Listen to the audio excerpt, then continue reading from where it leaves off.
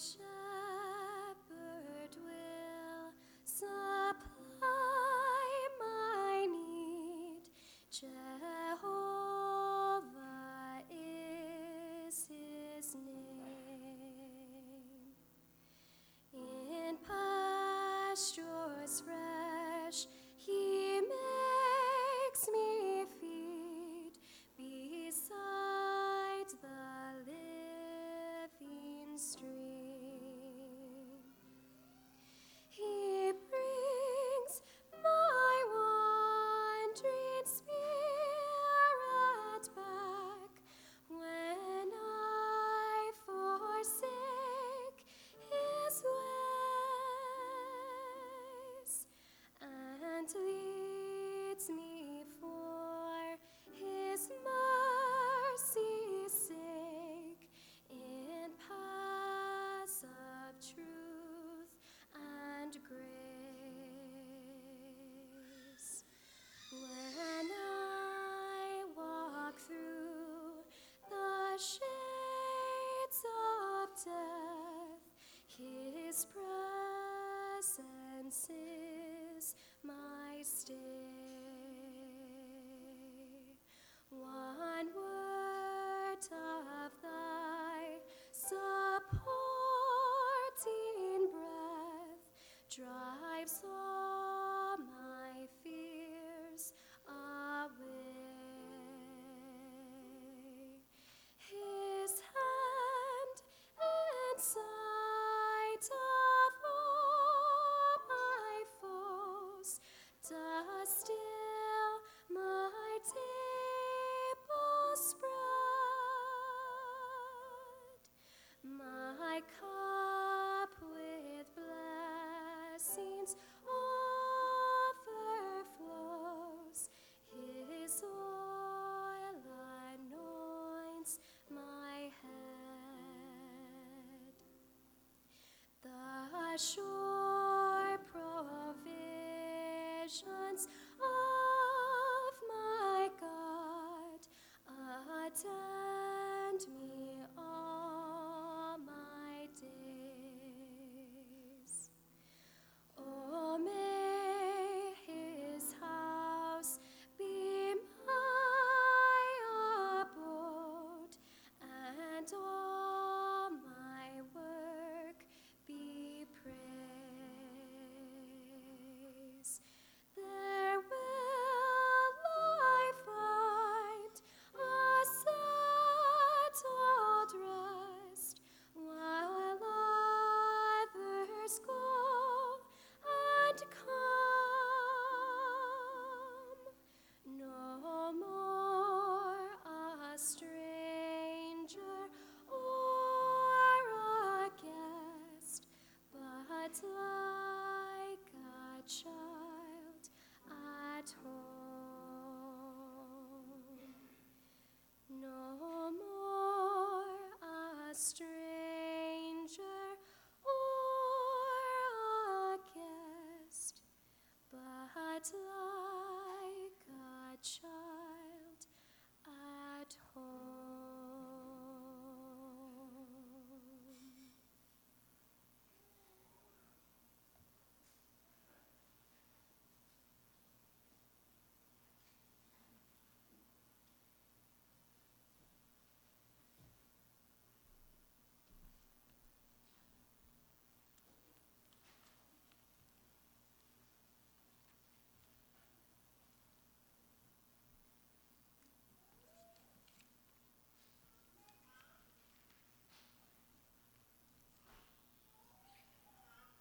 I'm a bit reluctant to say anything.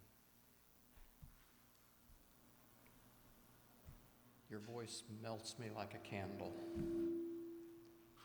It's like a fine instrument.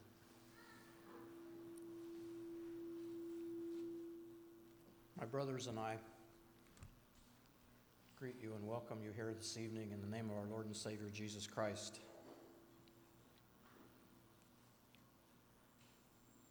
With me tonight, on my right, Elder Eric Baker from the Buckner congregation. On my left, Deacon Trenton Jones, also from the Buckner congregation. And behind me, probably needs no introduction to anybody here, Brother Chuck Miller. And I have to say that I've found a handful of men in the Restoration who, when they speak to my very heart and my very soul. Several of those men are here tonight, and Chuck Miller is one of those men.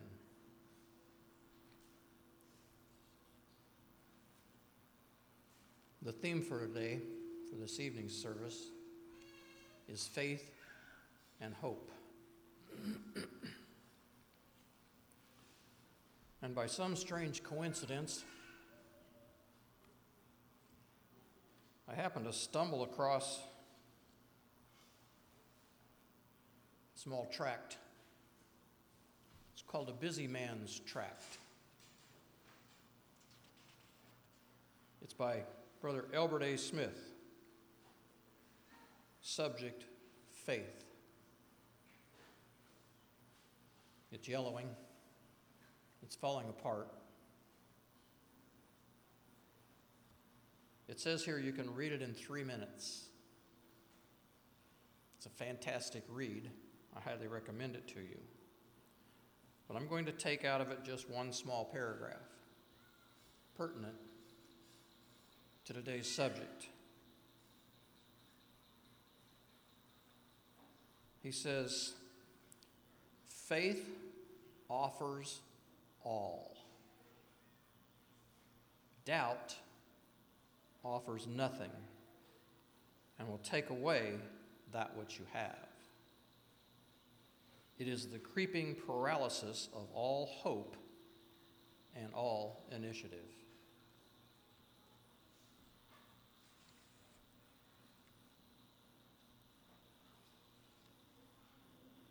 And now, brothers and sisters, I call you to worship. I call you now to continue to worship. And Liz, I look forward to your next offering. In case Liz didn't introduce herself, or in case you weren't here when she did introduce herself, our young sister's name is Liz Smith, and on the piano is Hannah Edwards.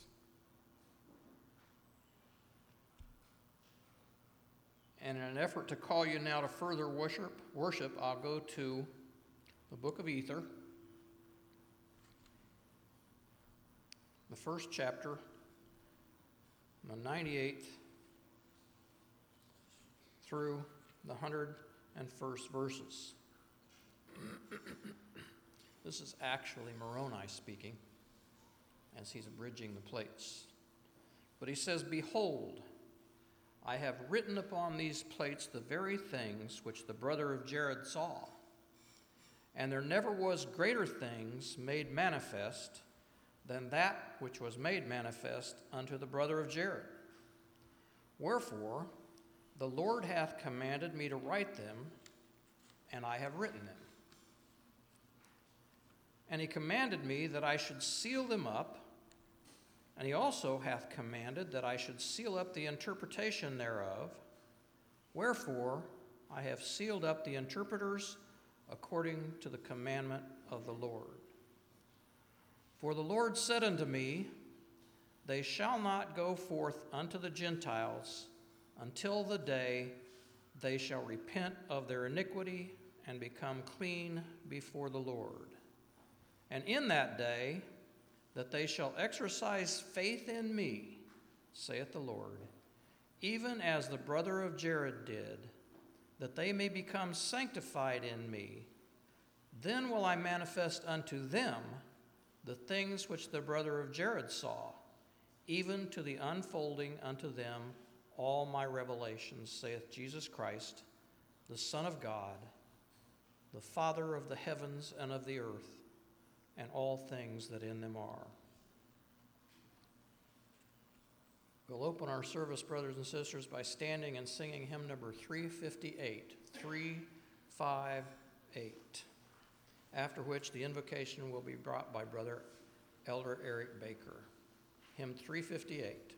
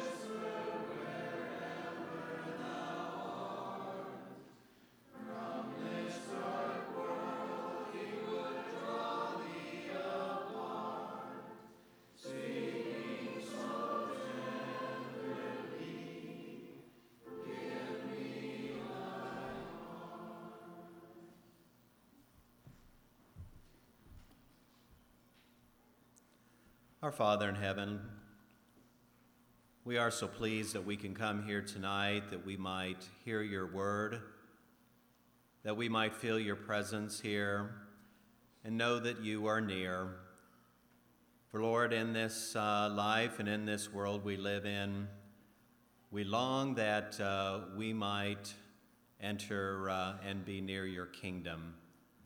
We pray, Father, that our hearts would be clean before you, that indeed you would come here and preside over this service, that you might fill our brother Chuck's voice, that he would have the words with which to speak, that they might be those words which would not only bring comfort to those who need comfort, but they would prick our hearts, that they might be yours, even as we have sung this hymn, that we would give our hearts to you.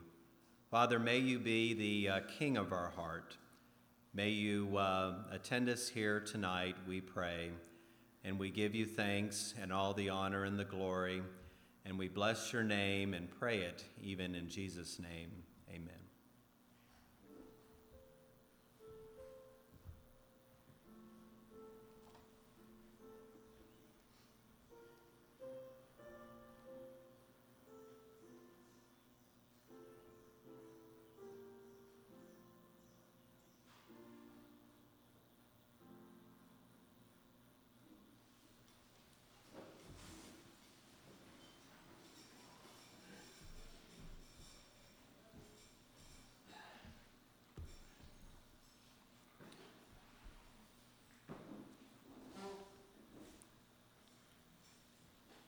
For a scripture reading this evening, I've chosen also from Ether in the 5th chapter.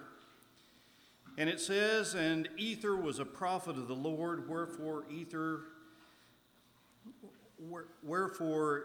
came forth in the days of Coriantumr and began to prophesy unto the people, for he could not be restrained because of the Spirit of the Lord which was in him. For he did cry from the morning even until the going down of the sun, exhorting the people to believe in God, unto repentance, lest they should be destroyed, saying unto them that by faith all things are fulfilled. Wherefore whoso believeth in God might with surety hope for a better world, yea, even a place at the right hand of God, which hope cometh of faith, and maketh an anchor to the souls of men, which would make them sure and steadfast, always abounding in good works, being led to glorify God."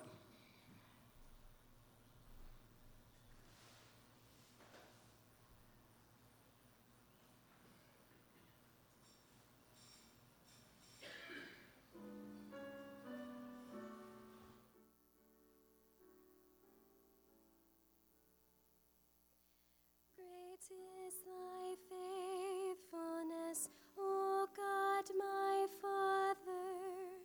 There is no shadow of turning with thee.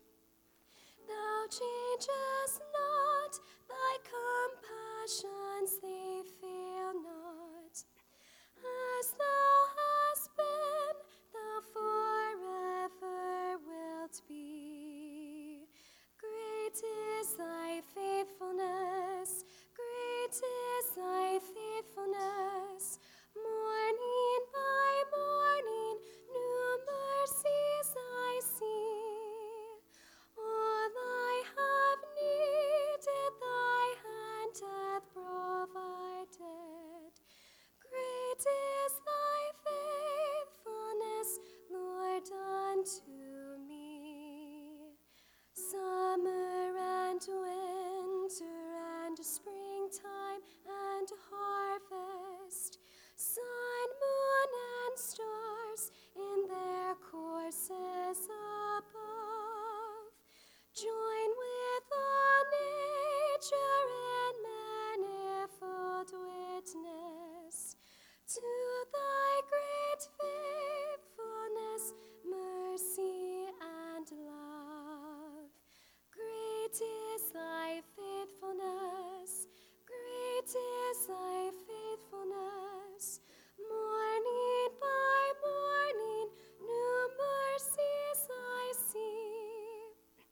All I have needed, thy hand hath provided. Great is thy faithfulness, Lord, unto me.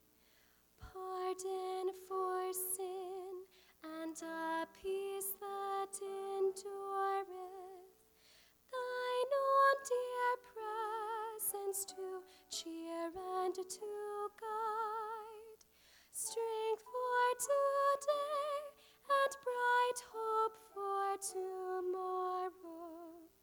Blessings all mine with 10,000 beside. Great is thy faithfulness, great is thy faithfulness. Morning by morning, new mercies I see. All I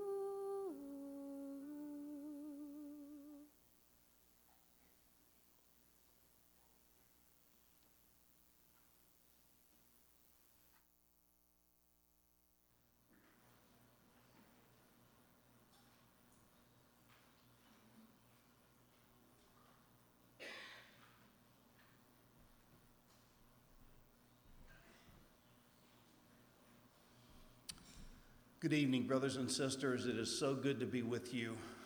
As I contemplated this evening, I'll have to admit that I didn't think I was going to get to see so many brothers and sisters that I don't get to see all the time. And it is a joy in my heart. You know, I began going to reunions when I was 1 month old, and I didn't miss a reunion until I was 21, and then only missed a few after that. I grew up down in Oklahoma, and you think it's hot here. We always pick the first week of August for Robbers Cave State Park at our Eastern Oklahoma District reunion. It was guaranteed to be 100 degrees. You'd take a shower at night and go lay down. I was telling the guys, and they had those plastic-covered mattresses, and my mom hadn't heard of mattress pads, I guess. And each night, you'd lay down, and we would just sweat, and there was not an air conditioner for miles around. And I loved every minute of it. I have so many fond memories of reunions. And as I looked over your faces, I think I counted about 9 restoration branches represented here. And brothers and sisters, that's the way it was when I grew up. We couldn't wait to go to reunion to see our friends and our families that we didn't see but once a year, maybe twice. And so it is a joy to be among you tonight. You know, this topic of faith and hope, this gospel is amazing. This gospel brings us hope that no other people in the world have, and not just for us to have, but for us to share. For them to know that Jesus is the Christ, that our hope is eternal salvation, that we have hope in Zion, that we have hope for celestial glory, and we have that hope because of the blood of the Lord Jesus that was shed and his resurrection from the dead. That we need not doubt, we need not fear. Never over anything. He is always there to bless us and to help us if we ask him. Always. He seeks us out constantly to do these things. You know, faith it's a principle of the gospel, isn't it? It's a fruit of the Spirit. It's a gift of the Spirit. It's a shield against the fiery darts of the adversary. Faith is the power principle of this gospel. As the apostle said, this gospel came not in word only, but in power and much assurance. It could have been Peter, but it was one of the two. And they were both good fellows. I was at the South Chrysler reunion a few weeks ago, and after prayer service, this gentleman came up to me and he said, "Where's this scripture?" And he named off 3 words. And I said, "I cannot think of it off the top of my head." Now, I don't think those 3 words were the right 3 words, but nevertheless, when I said, "I'm not, off the top of my head, I'm not sure," and he said, "Well, you should know." And that's exactly right, because these scriptures that we have strengthen our faith and encourage us. And that's where the testimony came. It began with Adam. And Adam, you know, he lived all those generations. He had children and grandchildren and great-grandchildren, and I'm not going to go through all the greats. And he bore that testimony of how he was lost and was found because he was told to make sacrifice, and the angel came and asked him, "Why do you do this?" And he said, "I don't know, except God told me that I need to do it." And then the testimony was born, that it's in similitude of the death of the Lord Jesus, the atonement that was made, and the joy that Adam felt because he said, "In the flesh, I again can see God." It's a marvelous thing. And he passed that testimony down generation after generation, and they shared it with others. And it's come down to us.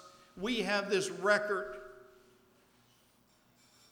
and it is incredible the power that's in this gospel. Brothers and sisters, this is not a church, it's the church. It's the only true and living church. And for you young people, never forget that. Never, never, never forget that. There is power resident in this gospel that can be found nowhere else. Incredible things that give us hope, that we know that we're never alone. Never, ever alone. You know, we mentioned that faith is a fruit of the Spirit. It's a gift of the Spirit. All this comes because of the Spirit.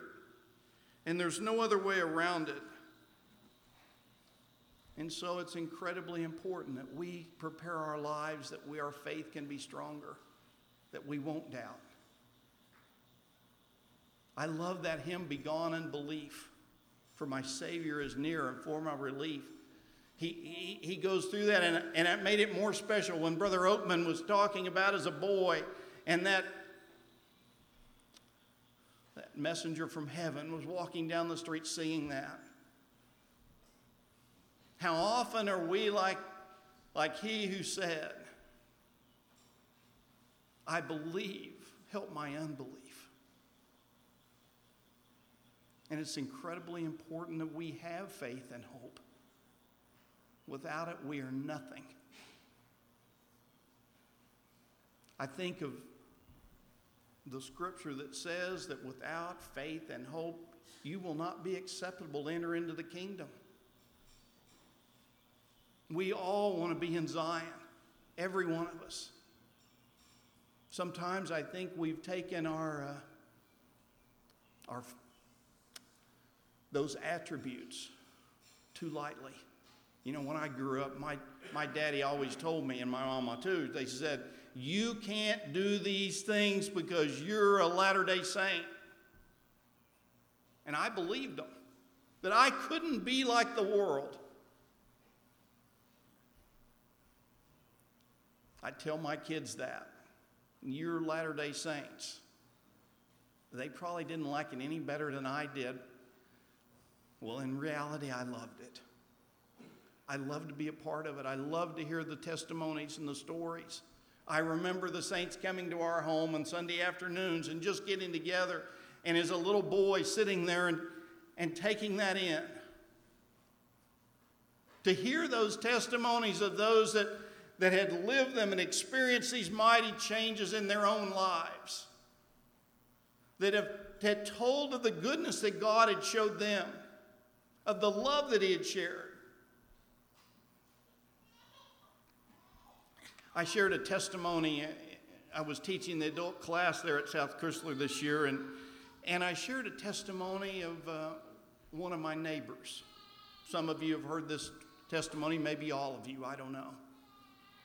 But to me, it speaks to the love of God and the reason that we can have faith in him, because he never, ever leaves us alone.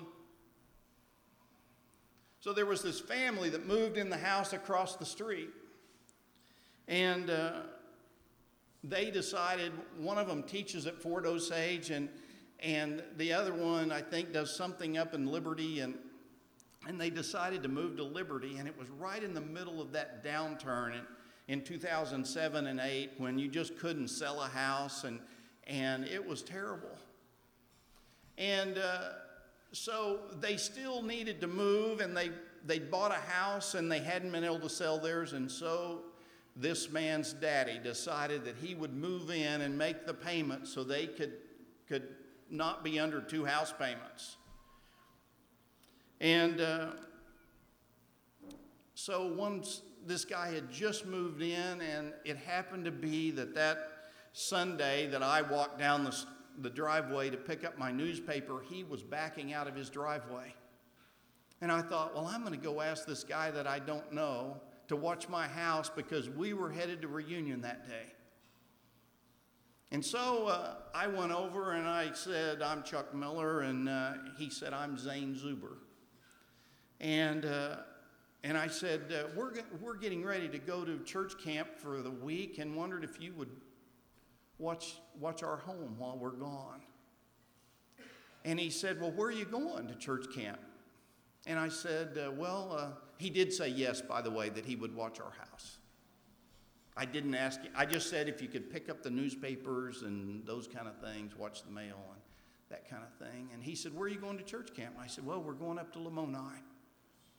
We have our church college up there. And he said, what church would that be? And I said, it was the Organized Church of Jesus Christ of Latter-day Saints. I said, I'm a card-carrying member. Still am, by the way. It's that church I talked about. And he said, I grew up in that church. I haven't gone for a long time. He said when all the problems occurred, I had problems in my life and just fell away.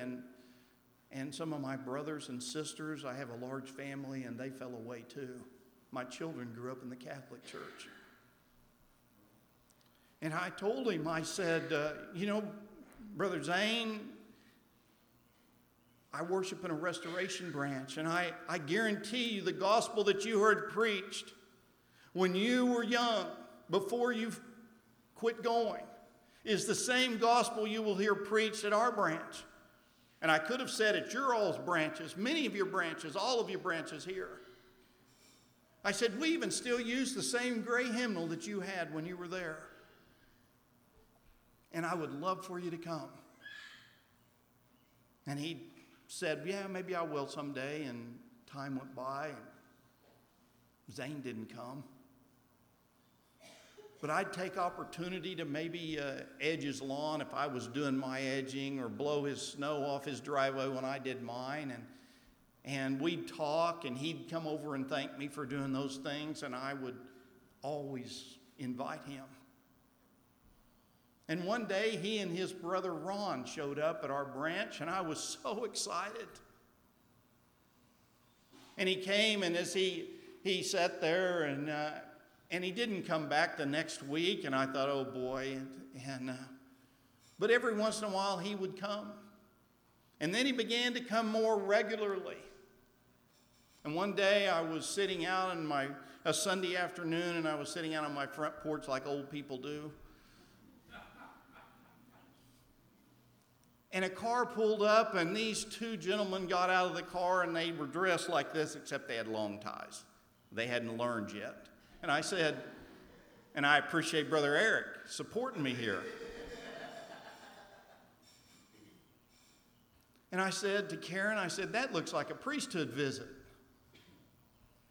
And I couldn't see their faces. I just saw the back of their heads as they walked up. I didn't recognize them. And when they came out, it was Brother Jim Bailey and Brother Richard Reeves from South Chrysler.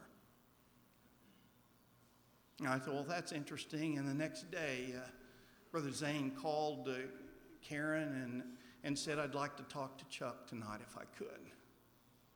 And so he came over, or I went over, I don't remember which one, and he told me that he had esophagus cancer, and it was stage 4, and he was in bad shape. Zane continued to come to church, and Zane eventually died. He was gone. In fact, Karen his daughter couldn't get a hold of him and came by and said, I just can't go in.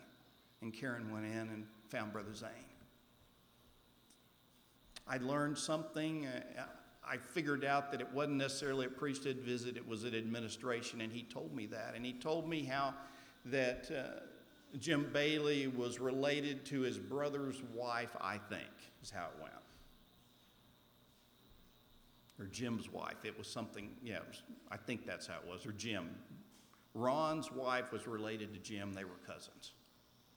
And that's how they got over there. But I learned something at reunion that thrilled my soul, brothers and sisters. Brother Jim Bailey was in charge of the prayer services. And after I'd shared this in one of the classes, he said, I have more to that testimony to share that's different than yours.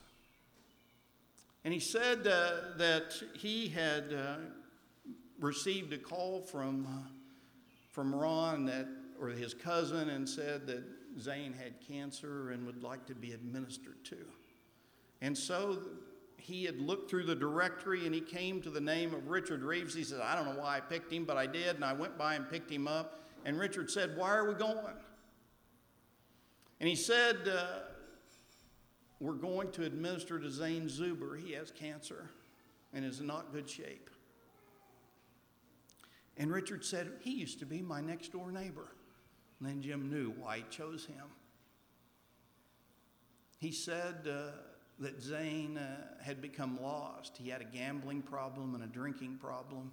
His wife had left him. They'd lost their home. He was downtrodden and heavy laden. Even after he had gotten over those things, he had still been lost. And he said, Jim said, as I confirmed that administration, that the Lord told me that you tell Zane that God wants him to know that his sins are forgiven him. And Brother Zane cried out in joy, and tears ran down his face. You see, brothers and sisters, God never leaves us alone. He set all these things in motion. He put his children in the house across the street from me. He had me go down and get the newspaper and have this thought to go over and ask this stranger to watch my house. And it happened to be on the Sunday that I could say I was going to reunion. And then to be able to bring him back, and he told Karen before he died, he said, I've made my peace with God. It is all right. See, he knew that the blood of the Lord Jesus had been applied in his life. And he continues to reach out and to nurture each one of us. This gospel is alive and powerful. What if he wouldn't have had that administration? What if he wouldn't have asked? And Brother Jim wouldn't have been able to hear what God wanted Zane to know. You talk about bringing hope into someone's life. It is a marvelous thing.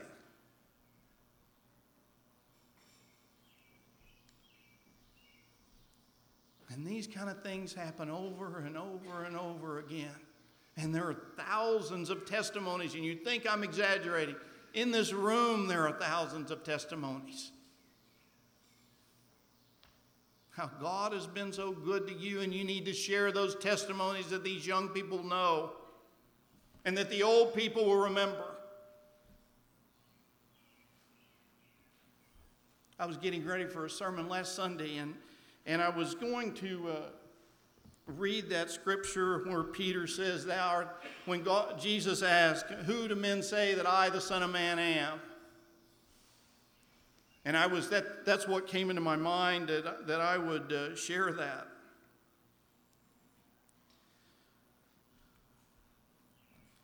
And you know what Peter said, thou art the Christ, the Son of the living God.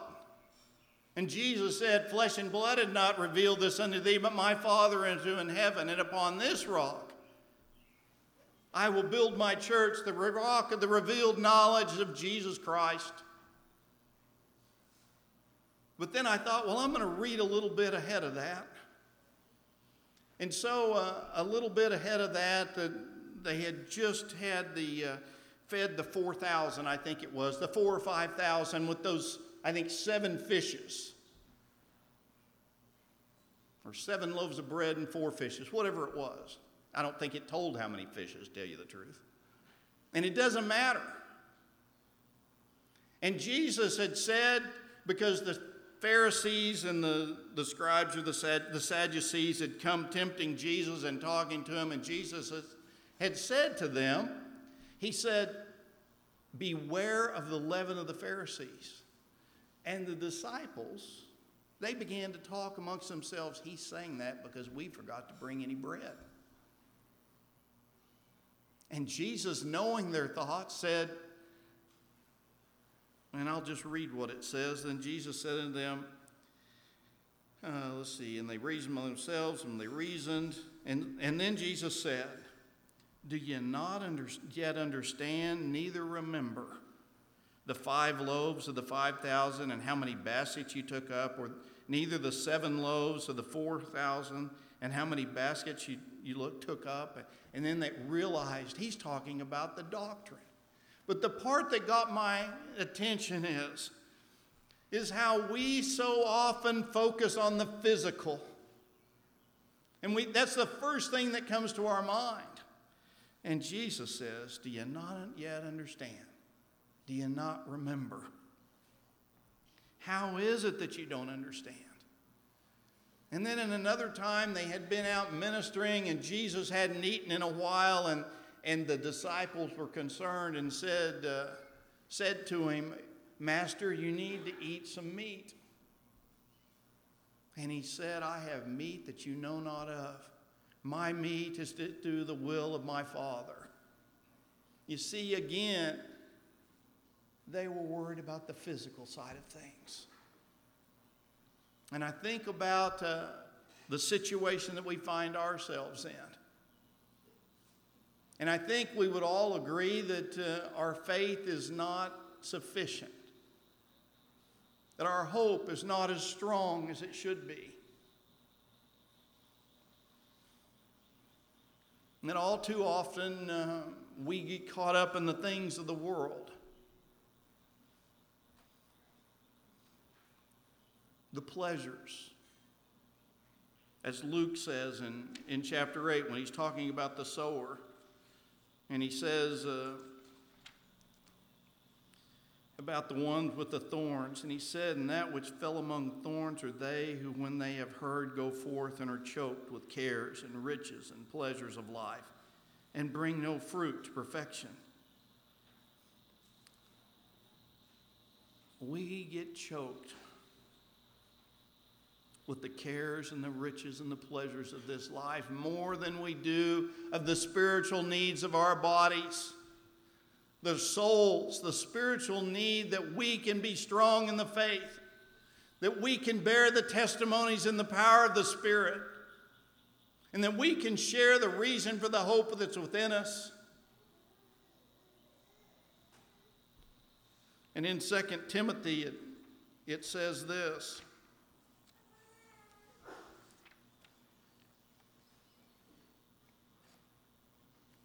I'm almost there.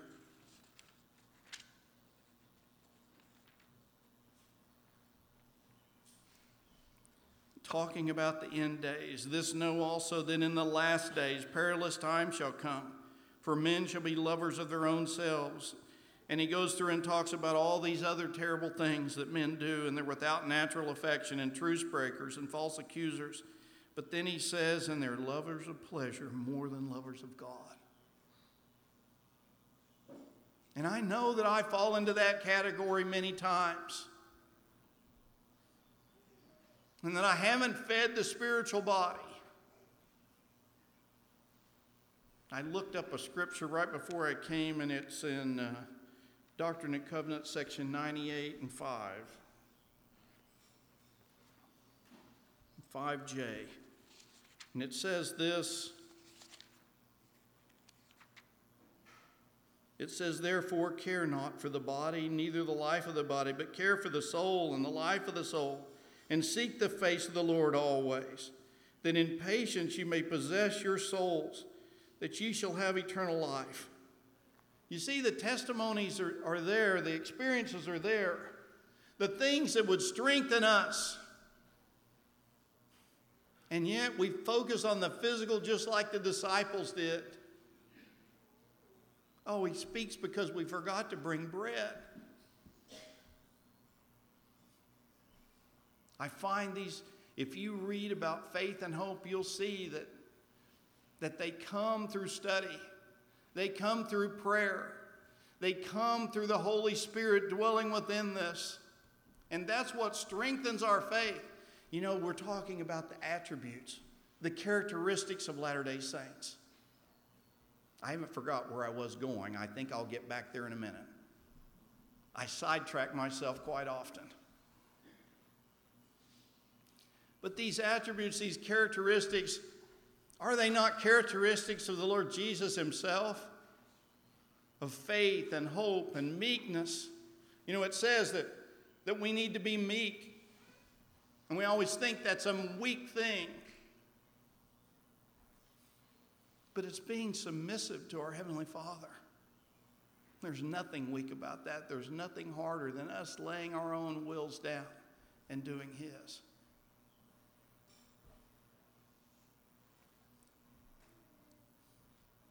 He seeks for us, brothers and sisters, to feed our souls, that we can be strong in the faith, because He says, you will not survive the day. I ran across a testimony, an experience would be a better word for it, word of admonition from Ward A. Haugus. He was a high priest in the church. He was a district president or a stake president. He was, my wife's grandfather said that he was the greatest administrator in the church. But he was a man of God. He was in this area. He was out in Denver. And he affected many lives. Well, this happened July 11th, 1948 in Odessa, Missouri. You may have been there a time or two. And he said, these are the words that the Lord gave me to tell you. He said, in this hour of uncertainty and indecision, it's well to gather together that you may know my will concerning you. Behold, I say unto you that it's not the great things that separate you from me, but it's the little things. Therefore, I speak to you concerning those things which you have looked upon as being small and of little concern. I'm not going to read the whole thing, but it says, many times in the past I've spoken to you, reminding you that the Sabbath is a day of worship, a day of rest, a day of fasting, a day of prayer and a meditation. Yet many make of it a day of feasting, rather than a day of feasting to satisfy the appetites of the flesh. And in this you become partakers of the world. You have made of it a day of entertainment. This is grievous unto me, because I cannot be with you, and my spirit cannot dwell in unholy temples. I have admonished you to be diligent and faithful at the place of prayer. Yet many of you are so absorbed in things and affairs of the world that you have no time for prayer. Your time and your strength and energy is so taken that you eventually do not even have desire for the midweek prayer service. Be diligent and regular in your attendance at this service, but all services, that you might grow in fellowship with me and with each other, and learn in my ways. And you see, brothers and sisters, then he goes on and he tells the priesthood, what I say unto the membership, I say more particularly unto the priesthood. It's your responsibility to so live and to so teach, that my people will not allow themselves to become buried in the cares of the world, that they become separated from me. You see, those cares of the world have entered into our lives, and they've separated us from Him. It's these little things that we don't think are very important. And He desires us to keep the commandments, that He can strengthen our faith, that we can draw together and hear the testimonies of others, that we can go into and feel the fellowship of the good Spirit in these worship services, that we can be encouraged to do the things in our home, that the Spirit will be there and dwell with there and fill our homes.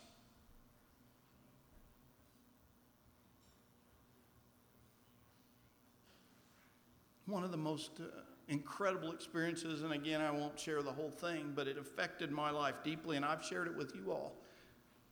But I'm going to share it again.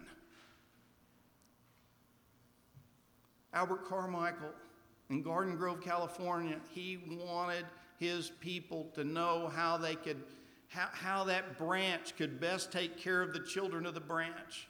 And he fasted and he prayed month upon month that he might know, as the pastor, how those children could be fed. Because he said, I know if Jesus comes, He will go to the children first. If He was to visit our branch, He will go to the youth.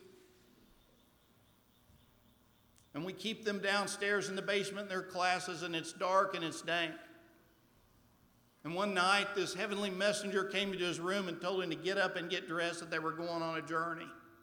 And he began to share with Brother Carmichael shared about this experience, and he said the air that he breathed, you just couldn't fill your lungs enough with it. It was so clean and pure, and it just fed the soul. He said as they traveled, they saw the stars praising God in his courses. He said he saw the trees praising God. He said everything was meant to praise our Heavenly Father and the Lord Jesus Christ.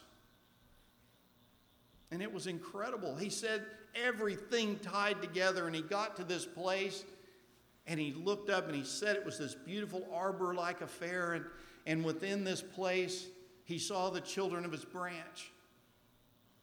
And as he looked at them, he noticed that they didn't have a teacher. And he asked this messenger, he says, why do my children not have a teacher? And he said that the environment itself testifies of the Lord Jesus.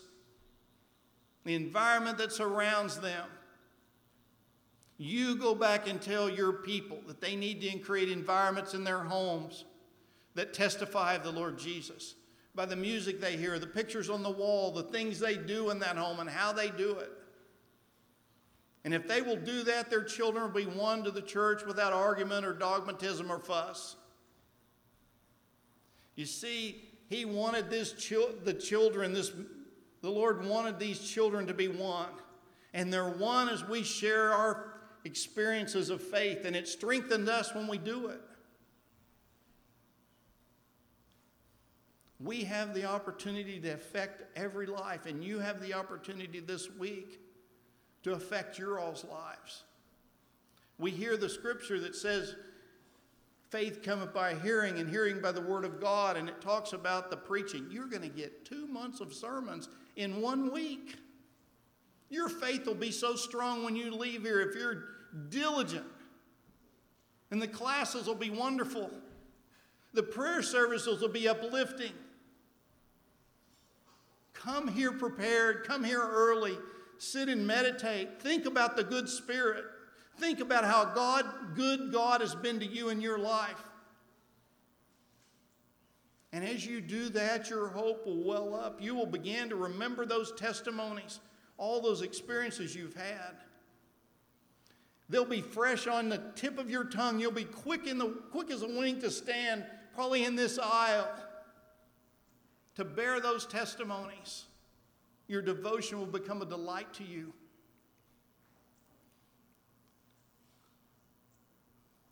It's not just prayer and study and fasting and church attendance. It's a way of life, brothers and sisters. It's how you conduct your daily life and everything you do and the decisions you make. That you'll be prepared for that time of trial that will come upon you. And it won't matter.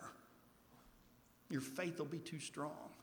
These reunion experiences are so vital in the life of the saints. I wanted to share one last experience with you before we close this evening. I can't believe the time has already gone. You all probably thought, oh my goodness, is it ever going to end? We had a man in the church in California many years ago. His name was Daniel Mills. He was a man of faith. He was a man of God. He and a brother Prothero had started from Los Angeles to San Francisco by boat. It was in October of 1874. They touched at Port Hartford in San Luis Obispo County, and the weather was so bad, and the travel on the boat was miserable. The waves were high. It said there was a heavy sea, is what he called it. And that means the waves run high. And he said we had gale winds. That meant 40 and 50 mile an hour winds. And the passengers, many of them had said, we're taking the stagecoach. This travel by boat is the pits this time. And he and Brother Prothero said, we're getting off this boat too. We're going to take the stage. Some of y'all probably took the stage out here, didn't you? Maybe not. And so as they were getting off the boat and began to walk away with some of the other passengers, Brother Prothero said to Brother Mills, "The Spirit tells me we must go on board again to save the lives of the crew and the passengers of that vessel." And so they turned around immediately because the voice that Brother Prothero had heard. And they went down below to their staterooms and they engaged in prayer, even in mighty prayer, asking God to give them power to rebuke the waves and the storm, that they might proceed to safety in their destination. They didn't just ask that they would have safe travel. They asked that the Lord would stop the storm. And as they continued praying, they seemed to have been in great darkness which surrounded them. And one would ask the other, "Have you any light yet?" And when the other answered no, they just kept on praying. And they prayed all the way till midnight. And towards midnight, while in their room praying, Brother Prothero said to Brother Mills, "I see a little light." And Brother Mills answered, "Let us pray more strongly and fervently." And they continued in prayer until they were both enveloped in light from on high. And much of the Spirit was with them. And they went out on deck, and in the presence of the captain and some other officers and some of the passengers, Brother Mills, with uplifted hands, rebuked the waves and the storm and commanded them in Jesus' name to cease their raging. And immediately the sea smoothed down and they continued their journey in safety. Brother Mills then, with uplifted hands, prophesied in the name of the Lord that the vessel would be lost on her next trip and requested the officers and the men who desired to save their lives to leave her. And that's exactly what happened, and many were saved. You see, by us having a strong faith like Brother Mills and Brother Prothero did, we can save the lives of others that are on the sea of life. We can bear the testimony, and I don't know the answer to this, but I would imagine that there were many when they saw the storm calm that they wanted to know, who are these men and where do they get this strong faith? Their hope and their faith are beyond measure. I remember Brother Rick Rogers' dad, Jim,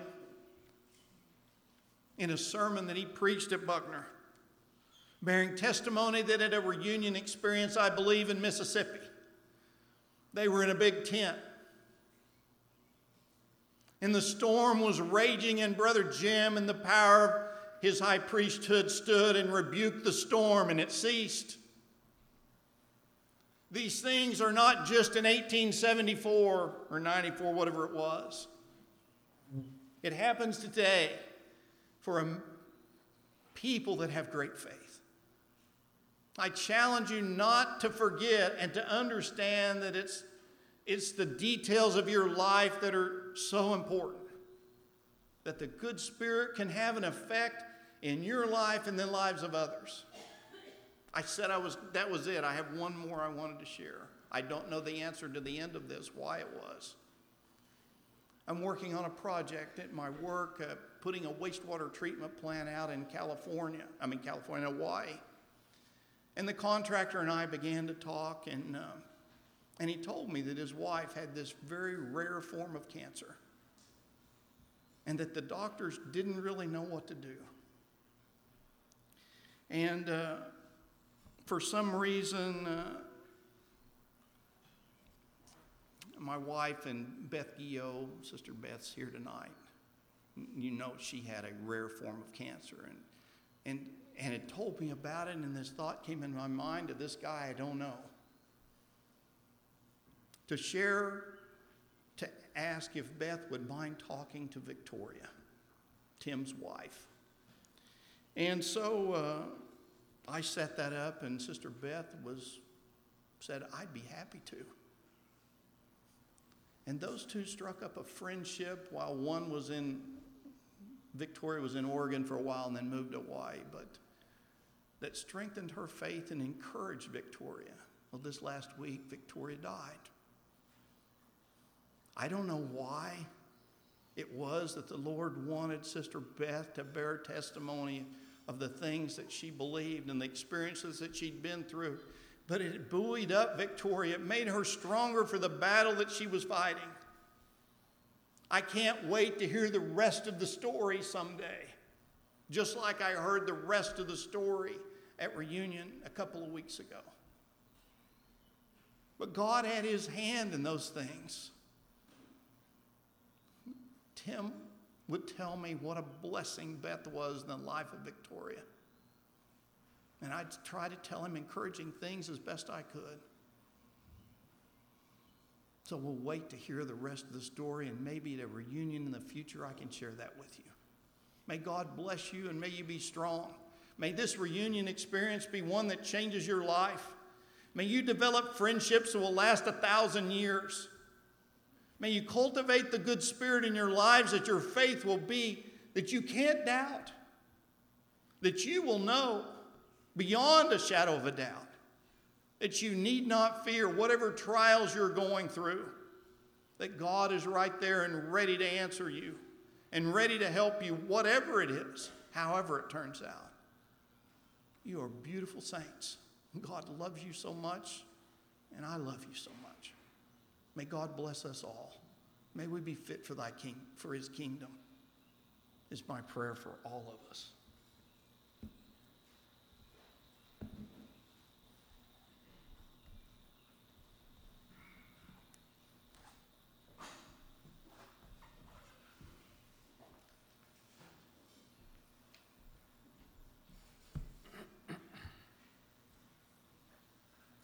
I'm certain that Brother Chuck has kindled a fire burning in your bosom. And if you'll indulge me for just a moment.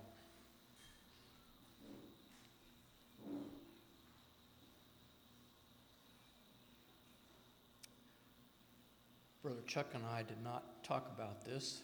He has absolutely no idea what I'm about to tell you.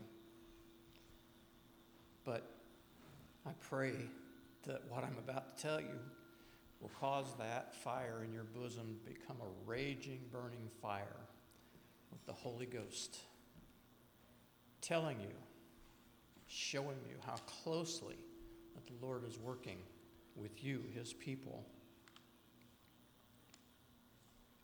53 years ago,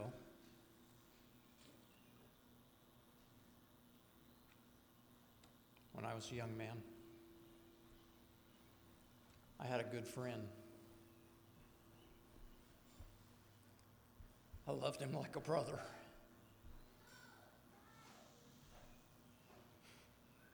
He gave me a wedding gift. I still have it, a token of the love that we shared for each other. My wife and I were present when he met his wife, Vicky.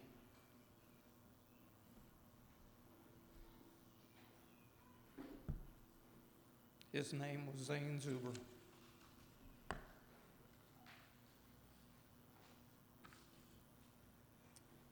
Now, if you will, we'll stand and sing hymn number 70, We're Marching to Zion, after which Brother Trenton Jones will offer our benediction. Hymn number 70.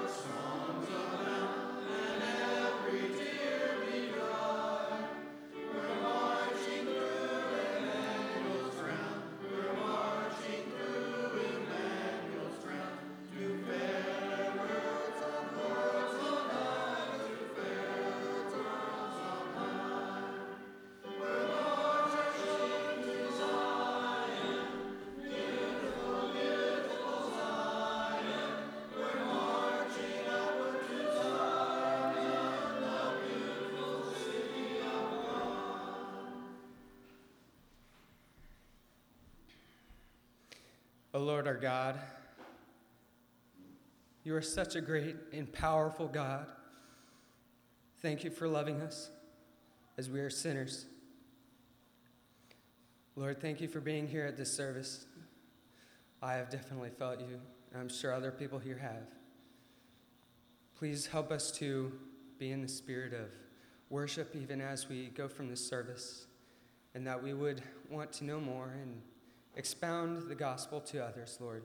Please give us the ability to remember the scriptures and remember the experiences that you give us so that we can be the light to the world. And I pray a benediction upon this service, Lord. In the name of thy Son, Jesus Christ, amen.